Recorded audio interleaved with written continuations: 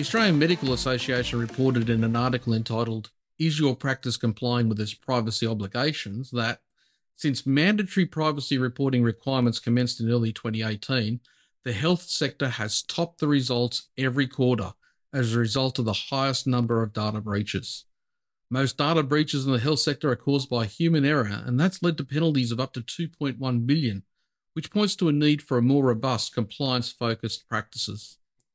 The Notifiable Data Breaches Report for July to December 2020 from the Office of Australian Information Commissioner backs that up by stating, the health sector remains the highest reporting industry sector, notifying 23% or 123 of all breaches. Consistent with previous reports, human error remained the most common source of data breaches within the health sector, accounting for 57% of data breaches reported by the sector. The AMA went on to state in their article, new legal requirements introduced in 2018 mean that every medical practice must have a proactive privacy compliance program. Ensuring compliance with privacy law is not just a matter of respecting patient confidentiality.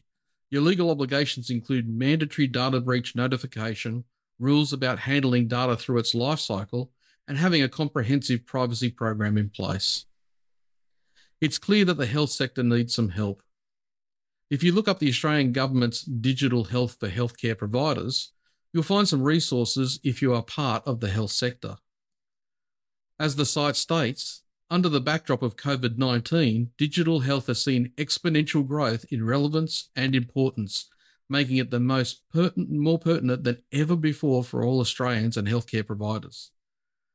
That makes addressing breaches and the breaches even more urgent, but increasingly the OAIC is seeing instances of organisations as a whole taking much longer than 30 days to complete their breach assessments, with further significant delays before they notify affected individuals.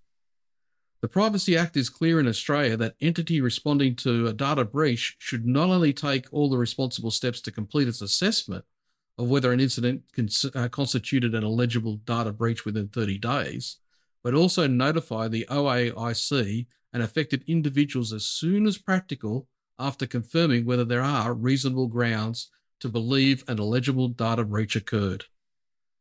Other countries may have similar laws or compliance standards like HIPAA, but the message will be pretty close to the same.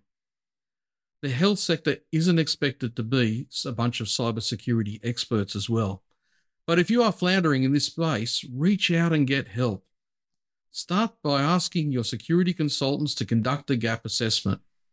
You might find what you think to be large gaps in your sector or security posture may have simple solutions. After all, in the Australian health sector, 57% of problems can currently be put down to just human error. Once again, if you have any questions you want answered, please feel free to post a comment or get in touch with us, and we'll try and make it a subject of a later episode. Thanks for watching.